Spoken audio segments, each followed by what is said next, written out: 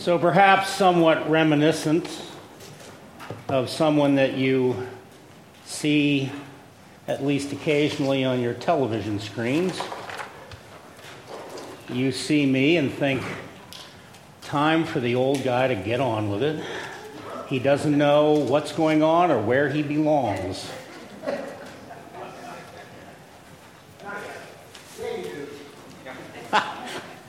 Not always sure.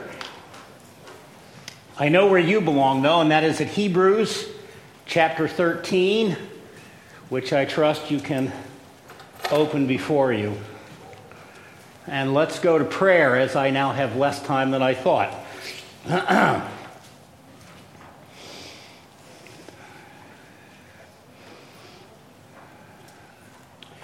Our Lord, we are very aware that it is important what we believe. It is important what we affirm, not simply believe internally, but what we are willing to stand up and say that we believe. Lord, it is also very abundantly clear that it is important how we live what we believe. And thus, as we come now to the last chapter of this book, we have spent many, many months in learning much from you. Now, before it's over, and we must linger here a while, we focus on living before you in accordance with that which we believe. So we ask you to guide us, to speak to us, convict us, show us the way in which you would have us to act, to live. And may we walk in that way for your glory in all things, we pray. In Christ. Amen.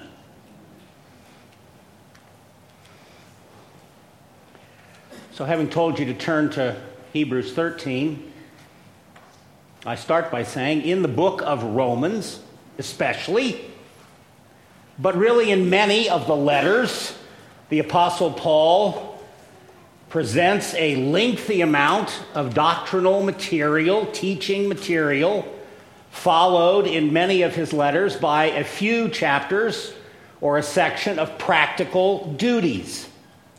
Well, the book of Hebrews, as I alluded to in prayer, has a lengthy amount of doctrinal material, followed by a brief, in this case, segment of practical duties here in chapter 13.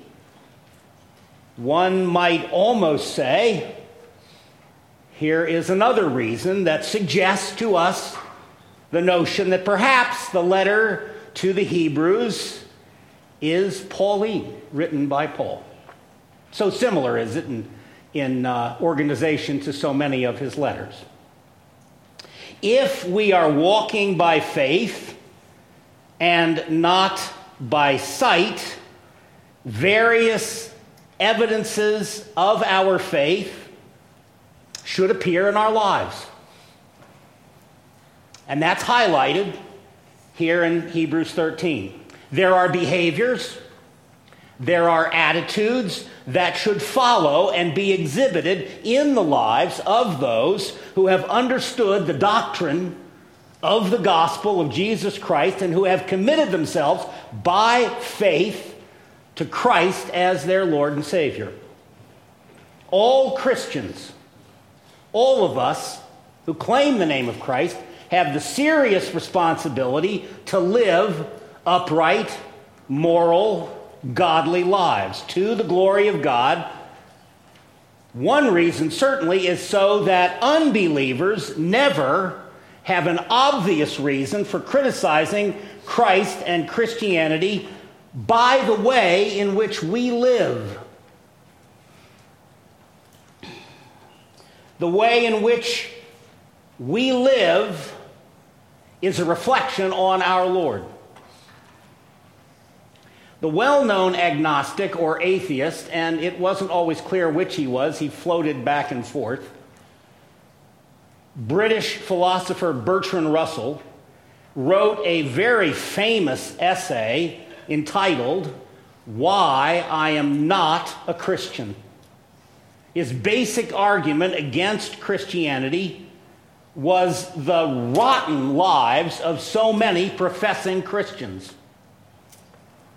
He said, and I quote, "I think there are many good points upon which I agree with Christ, and he is not a believer, but he said, I believe there are many good points upon which I agree with Christ a great deal more than many professing Christians. I do not know that I can go all the way with him, with Jesus." He certainly didn't. "But I could go with him much further than most professing Christians can." I think Russell was wrong, but what he was getting at was he felt that there are many moral and ethical issues in which his life exhibited more Christ-likeness, or that he lived more consistently with God's standards of behavior than many Christians do.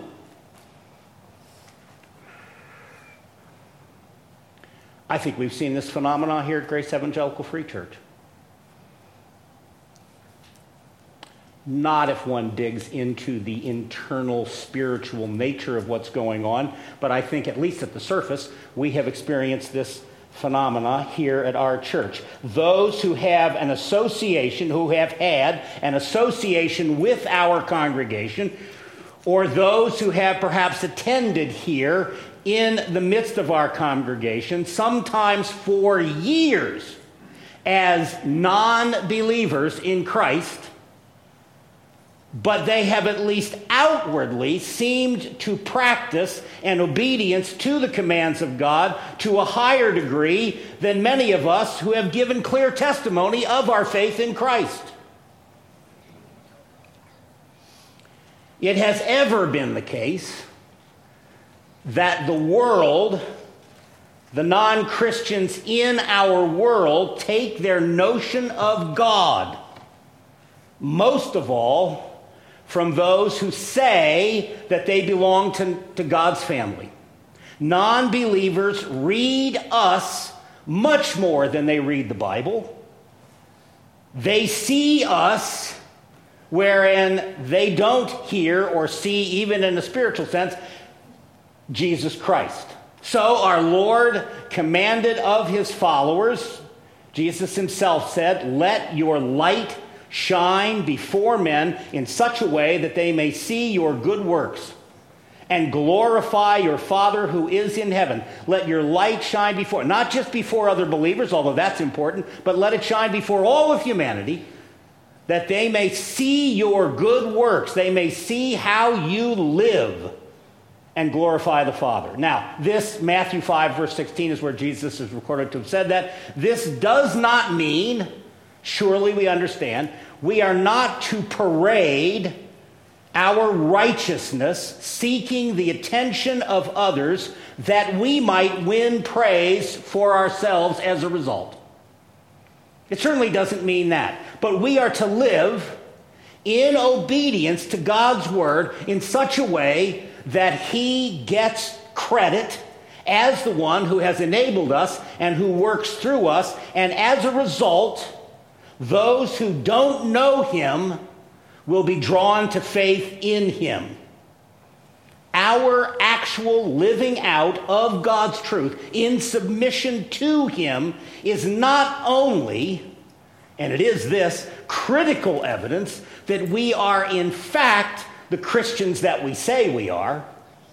It is also, or it also has an enormous gospel impact on those who know us, on those who observe us, and yet are themselves outside the faith.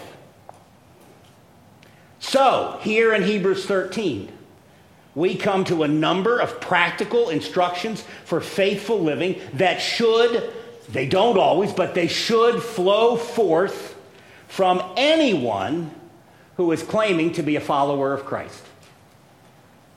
Verse 1. Let love of the brethren continue. Christianity is the family, the brethren, that's not male or female, it's all. Christianity is the family of God. The church is to be a community that is characterized by family love. Evangelism, critically important, a calling upon all who believe, but not the first calling. Building congregations is in many ways very important, a calling, but again, not the first calling. The first calling, I submit, is rooted in the great commandments to first love God with all or with our whole heart and mind and soul and strength. And flowing from that, we are to love our neighbor, which certainly includes fellow believers. We are to love our neighbor as and before ourselves. Doesn't mean we don't love ourselves in a properly understood sense, but first, love our neighbor as and before ourselves. We are certainly to show love as an essential part of our witness. If we are not showing love, we are doing damage to our witness. But even more importantly, we are to show love because God is love, and we are called to God-likeness in this life, in this world. Therefore, the deepest kind of fellowship is not based on race. It's not based on geography. It's not based on blood. It's not based on shared interests. The deepest kind of fellowship is based on the spiritual life that we have and that we share in Christ, which is exhibited, which should be exhibited by the love of believers for one another. That should stand out. The song that we sang so many, many years ago in Young Life, "They will know us by our love." We sang it. Did we live it? That should stand out. A church fellowship that is based on anything other, that is rooted in, that is based on, at the fundamental, on anything other than our shared love for Christ and for one another, such a fellowship simply will not last. Amen. The Greek word for love, I often don't tell you what the Greek word is, but it is kind of important here. The Greek word for love here in verse 1 is Philadelphia. That's the way we'd say it in English. That means brotherly love, brethren love. It is the love of close friendship. It is not erotic love. It is not God's self-sacrificial love, but it is the love of close friendship. C.S. Lewis drew a helpful distinction between the love that lovers share and the love which brethren or friends or those in fellowship together share. He said, lovers are always talking to one another about their love. Friends hardly ever about their friendship. They don't just sit consumed with talking about how much they are friends and how much they love one another as friends. Lovers, said Lewis, are normally face to face, absorbed in each other. Friends, side by side, absorbed in some common interest. Or we should say, absorbed in the same person of Christ. We may differ with one another over all sorts of matters of the Christian faith. We may have differing opinions. We may have differing ideas over not over all matters. There are matters that are so fundamental, so important, that we must be in agreement if we are to be truly in Christ properly. But there are lots and lots of things where we may differ with one another. And yet, for Christ's sake, we are called to work together in love and in appreciation for one another in the cause of the gospel. And let me just pause here and say, friends, I think you here at Grace exhibit that quality very well. So now I move on to verse 2. I have nothing further to exhort you about. I think you're doing that fairly well. Verse 2, do not neglect to show hospitality to strangers, for by this some have entertained angels without knowing it. So love, that first verse, is not real if it is not expressed in concrete actions. Clearly, the scope of our family love, our brethren love, our brotherly love is to be broad when you look at verse 2. It is to extend well beyond the congregational fellowship that we share. It doesn't mean that it doesn't include that. It doesn't mean that we ought not show hospitality to one another. Oh, we very much should, but it should extend far beyond that to those who are outside. This same thing Jesus taught pointedly in his parable of the Good Samaritan. A Pharisee is asking Christ, who is my neighbor? And Jesus shows him in that parable that his neighbor is anyone in need. And thus we must show mercy to others. We must show love to others, even and perhaps in some ways, especially to those who are outside of Christ, because of the mercy and love that Christ and God has shown to us. That same principle animates the call to hospitality here in verse 2 of Hebrews 13. The main idea in hospitality is bringing people into our homes.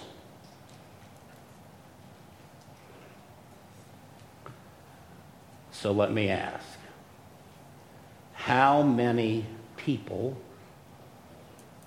can describe the inside of your home? The ancient world, as you may know, did not have Holiday Inns, did not have Motel 6s. The inns that were available for travelers in the ancient world, certainly in the first century in the Near East, were filthy, were ruinously expensive, were of low repute, meaning they were just generally unsafe places to be. Most travelers, therefore, preferred to, whenever they could, to stay in private homes. So the practice of hospitality was critical.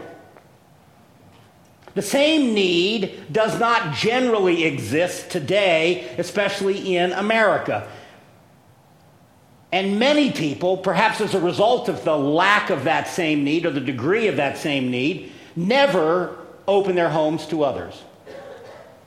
But the practice of hospitality is not just important when the public inns of a society for travelers are disreputable or even dangerous. The practice of hospitality is important nonetheless. We should certainly invite one another over for fellowship, but we should make a point of welcoming outsiders, non-believers indeed, into our homes, a priority which Deb Liston has reminded us for years ought to be ours. We should certainly be as welcoming, shouldn't we? We should certainly be as welcoming as Muslims and Mormons are. Both of those groups put a premium on hospitality. Our homes are hopefully places where the neighborhood kids like to come. Your impact on those who don't know Christ may be directly proportional to how open your home is. Hospitality should be a mark of all Christians. Love should certainly be a mark of all Christians. Hospitality in a similar way. It should be a basic characteristic, not incidental, not an optional practice. It is, after all, in each other's homes where we really get to know one another. Therefore, we must will or choose to be hospitable. It's a command. March 1990, let me remind you, March 1990 comes shortly after the fall of the Berlin Wall in November of 1989. So just a very few months later, March 1990, Clark and Ann Petticord, who were representatives with Cru, well, it wasn't called that back then, just Campus Crusade for Christ, in Germany, they made the following report in a personal letter. They lived there, and they made this following report. Last week, the former communist dictator Erich Honecker was released from the hospital where he had been undergoing treatment for cancer. There is probably, remember, you got to think, 1990. There is probably no single person in all of East Germany that is more despised and hated than he. He has been stripped of all of his offices, and even his own Communist Party has kicked him out. He was booted out of the villa he was living in. The new government refused to provide him and his wife accommodation. They stood, in essence, he writes on, homeless on the street, and it was Christians who stepped in. Pastor Uwe Holmer, who is in charge of a Christian health center north of Berlin, was asked by church leaders if he would be willing to take Honecker in. Pastor Holmer and his family decided that it would be wrong to give away a room in the center that they ran that would be used for needy people, or to give away an apartment that staff needed. Instead, they took the former dictator and his wife into their own home. It must have been a strange scene when the old couple arrived. The former absolute ruler of the country was being sheltered by one of the Christians whom he and his wife had despised and persecuted. In East Germany, there is a great deal of hate toward the former regime, and especially toward Honecker and his wife Margot, who had ruled the educational system there for 26 years with an iron hand. She had made sure that very few Christian children were able to go on for higher education. He writes on, there are 10 children in the Holmer family, and 8 of them had applied for further education in the course of the past years. All 8 had been refused a place at college precisely because they were Christians, in spite of the fact that they all had good or excellent grades in school. Pastor Holmer was asked why would he and his family, why would they open their door to such detestable people? And Pastor Holmer spoke very clearly. Our Lord challenged us to follow him and to take in all who are weary and heavy laden, both in soul and in body. Who, apart from the grace of God and the example of Christ and the instruction of God's word, would do such a thing as the Holmers did? Jesus didn't neglect to show hospitality to strangers, and we are to be like him. Our struggle and difficulty in loving others, properly loving others, is that we are very often too wrapped up in ourselves. Amen. Now it also says, and I'm not going to skip over it, in practicing hospitality, some have entertained angels without knowing it. We minister to others, we should minister to others, out of love, because of need, not because of any consequences that we are able to foresee. We, in other words, don't show hospitality. This isn't the right motivation. We don't show hospitality because we think we might therefore entertain an angel. The point here is that we can never know how important or how far-reaching a simple act of helpfulness or hospitality may be. In Genesis 18, of course, rooted in this statement, Abraham entertained 3 angelic visitors, one of whom was in all likelihood the Lord Jesus himself. But in Abraham's case, he, of course, knew the supernatural nature of his visitors. That's made aware to us in the text. Now, the word angels may simply refer to human messengers from God. They don't have to be angelic at all. This term can be referred to human messengers from God, as we find it used in James chapter 2 and verse 25, which speaks about Rahab the harlot receiving the Jewish spies, clearly just human beings, whom were to her, however, God's special messengers. We could receive a visit from the Lord via an angel in human form. That has perhaps happened to some of us, and we had no idea when and the circumstances in which it did happen. We could receive a visit from our Lord via a human being and not be aware that the visitor is a special emissary from our Lord fulfilling a special mission. Any stranger or guest in our home could turn out to be a messenger of blessing, of God's blessing to us. Presumably, if merely a human messenger, that human messenger may not even be fully aware of the significance of his or her visit to us. The point again would be, usually, there is a lot more to the people that we meet than meets the eye. It is, of course, possible, even when you sit in church, that the person next to you or the person somewhere close to you may really be an angel. That's possible. Maybe more so in a much larger church where you don't know everyone. But it's possible. But he or she, those who sit next to us or close to us, are likely someone who is even more wonderful than an angel.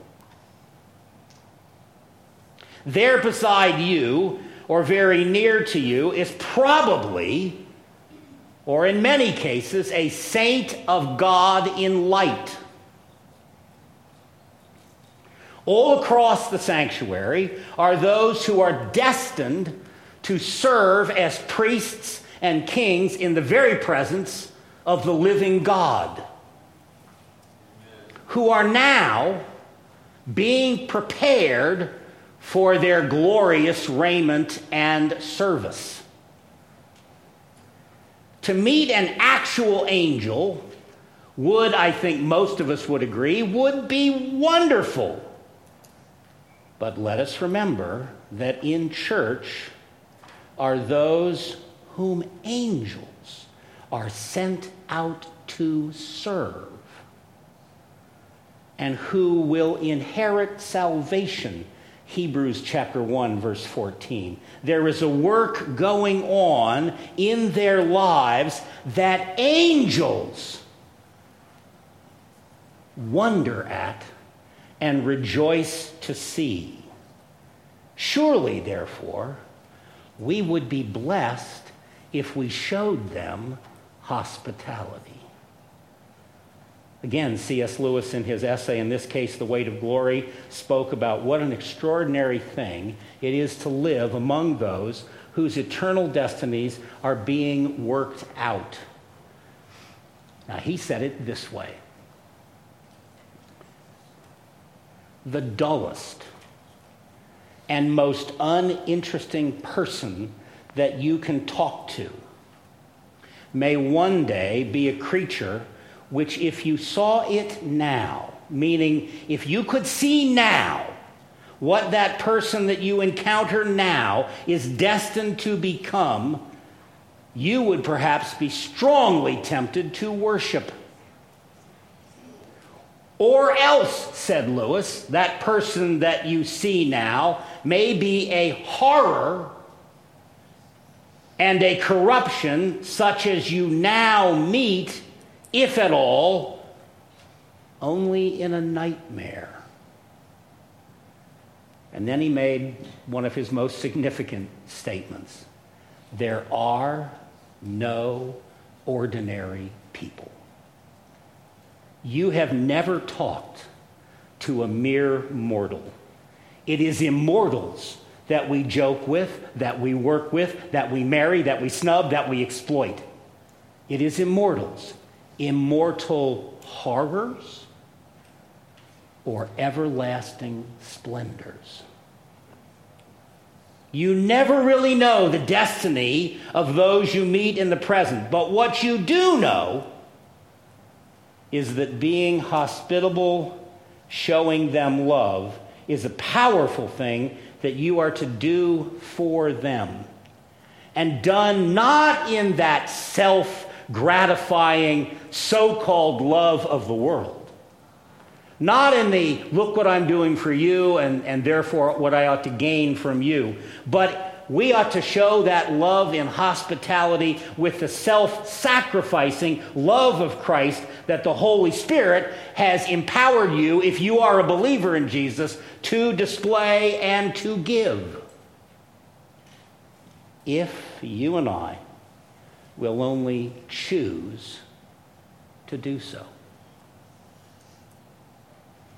Verse 3.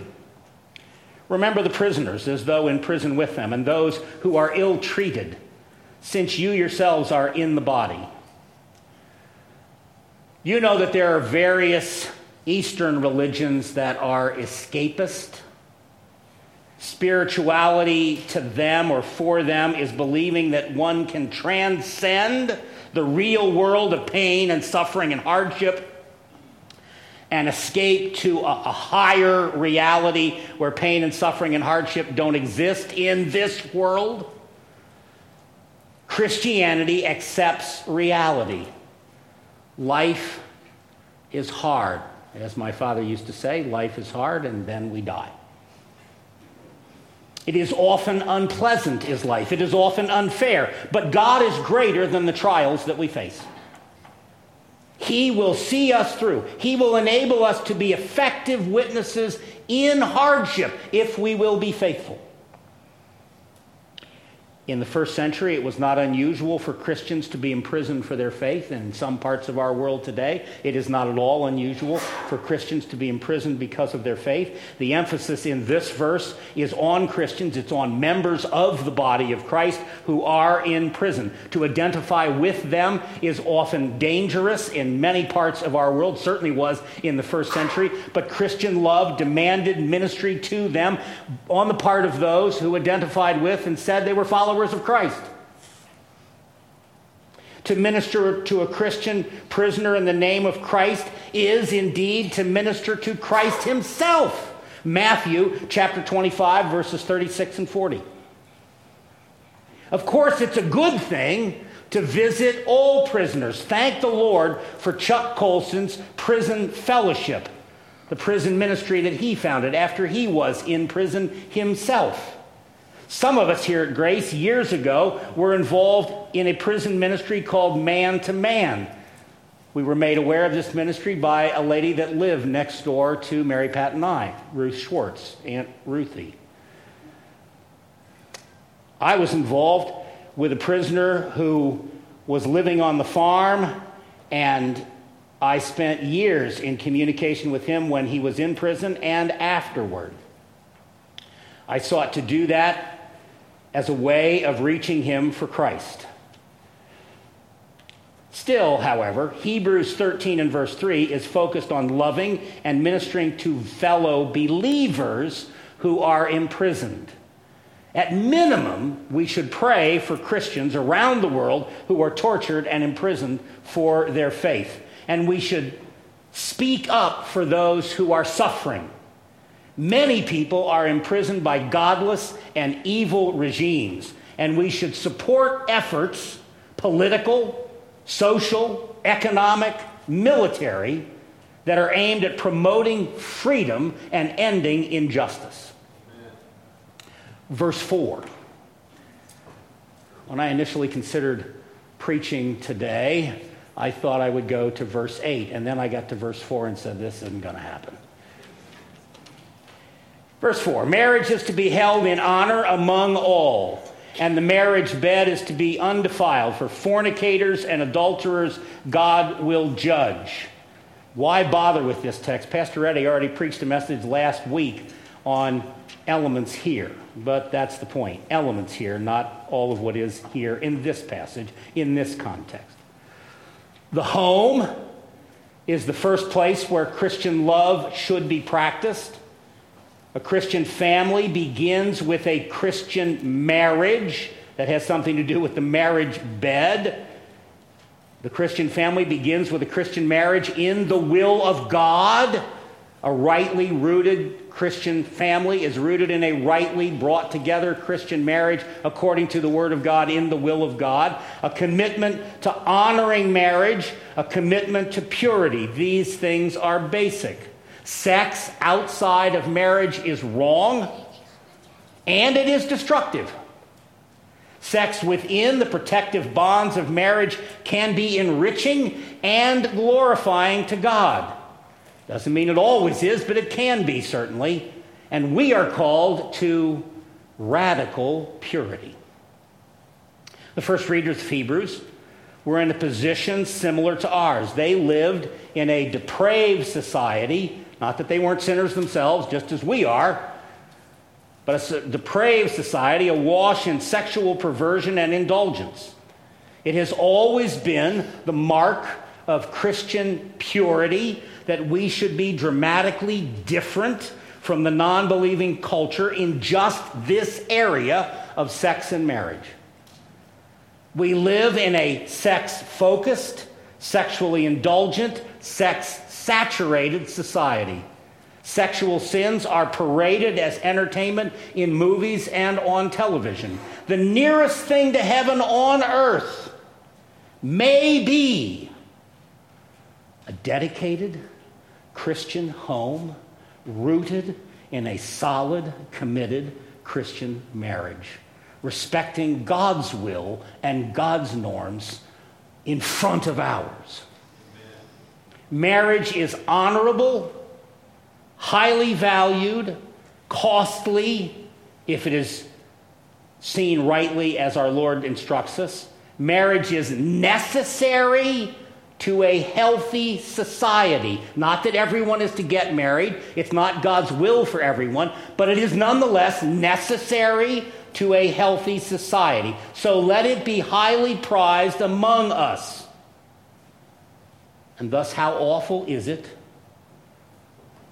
that in the church we find so much adultery and divorce? And as I say that, it doesn't mean that all divorce is wrong. There is legitimate, allowed biblical divorce.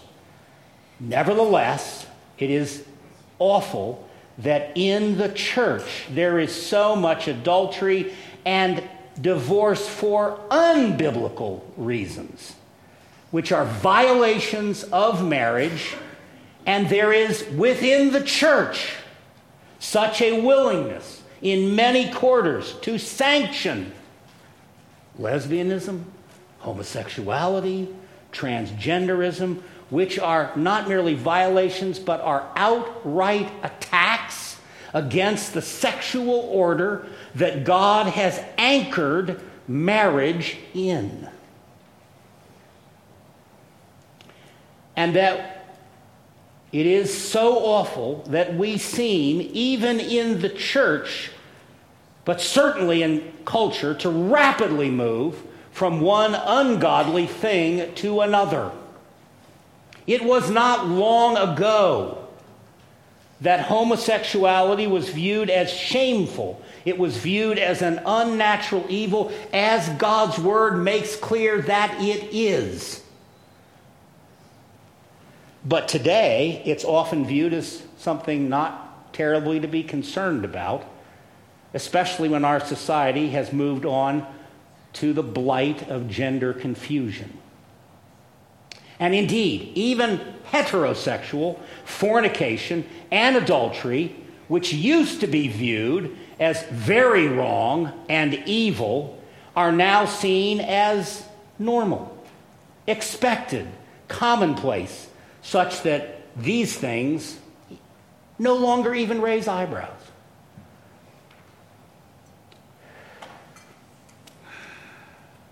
Sadly, our society is learning what so many previous societies, civilizations have learned.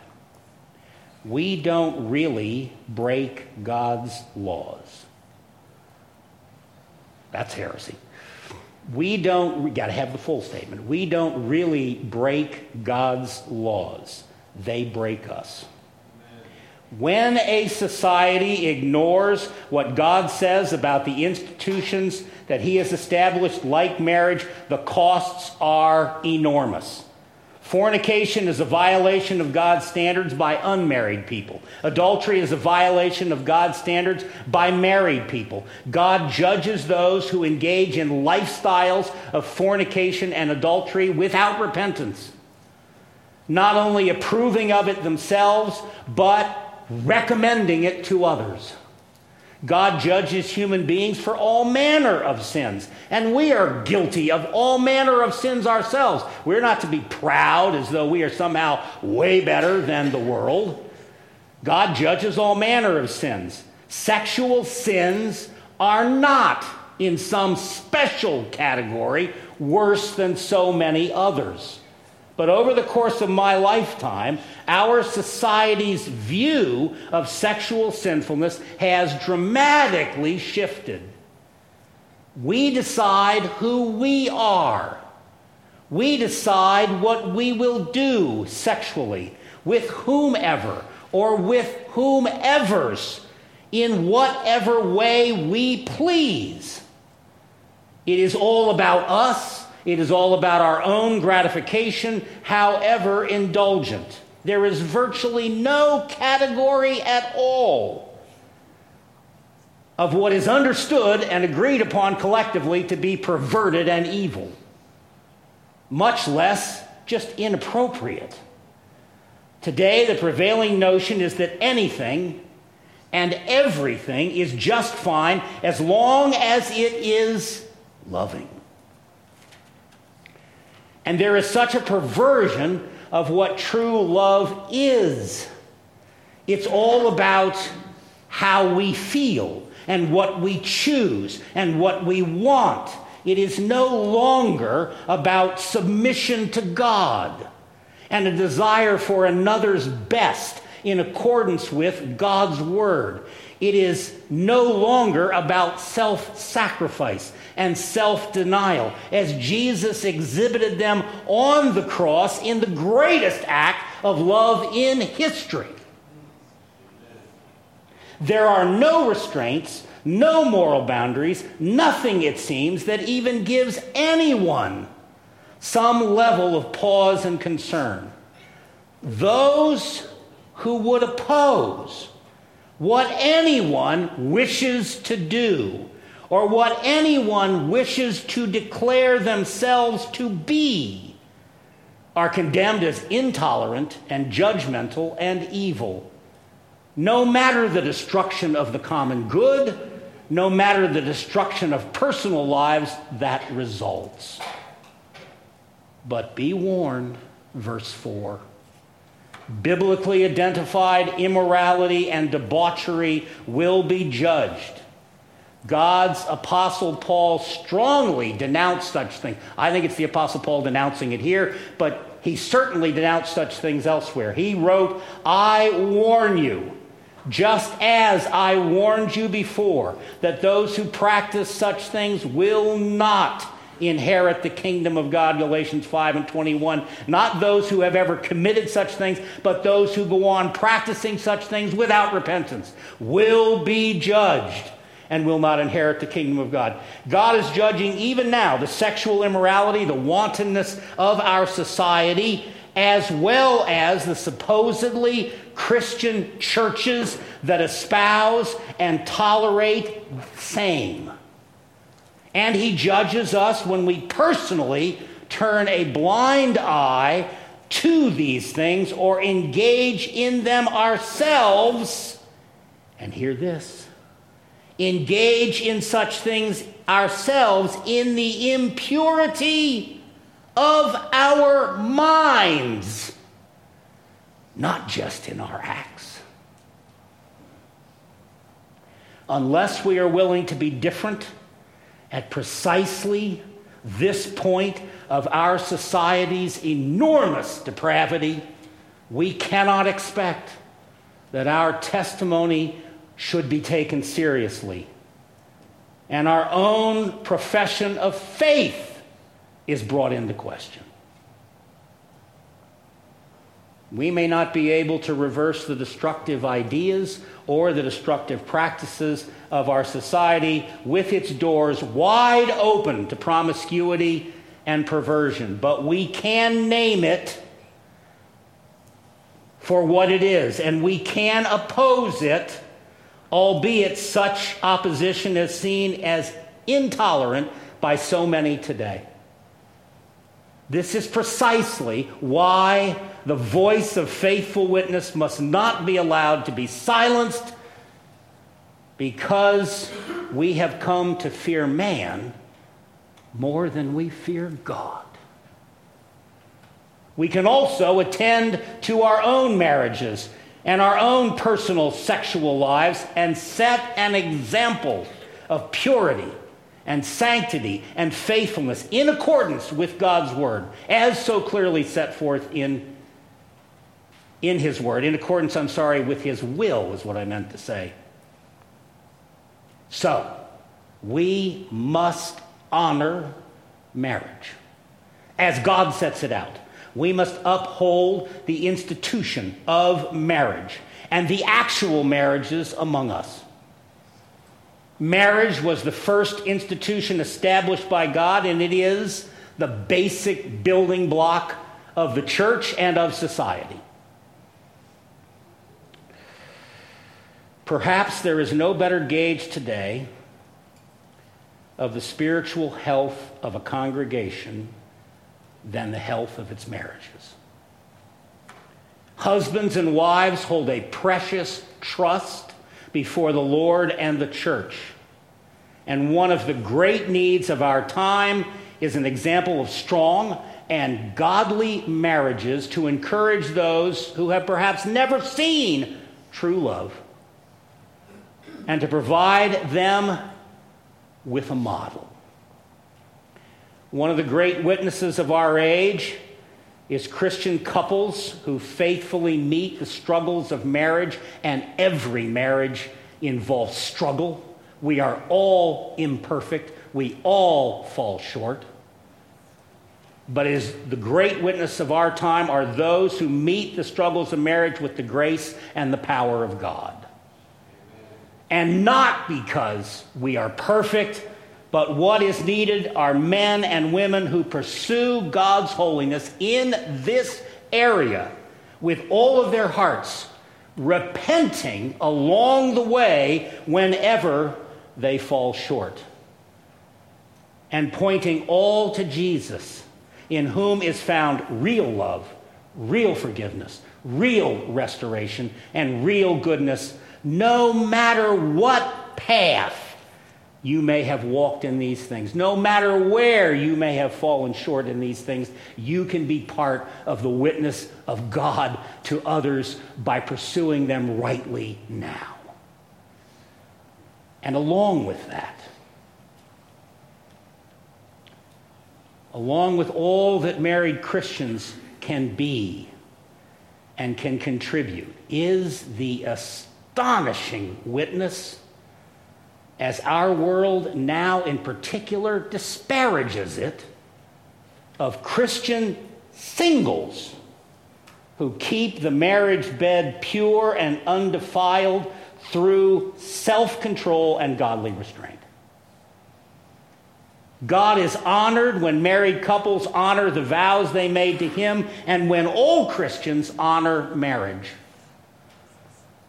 In a time of gender confusion and outright rejection of God's good design for marriage and sex, one of the most important ways in which we who love Christ can love one another and can love the world is to stand up for and speak for and be committed in our actions to what God has established and ordained and desires and commands in regard to marriage and family and the one flesh union of one man and one woman who exclusively and permanently in this life share the marriage bed to glorify God and carry out his will and do so with all of our God-given minds and hearts and strength. Let's pray.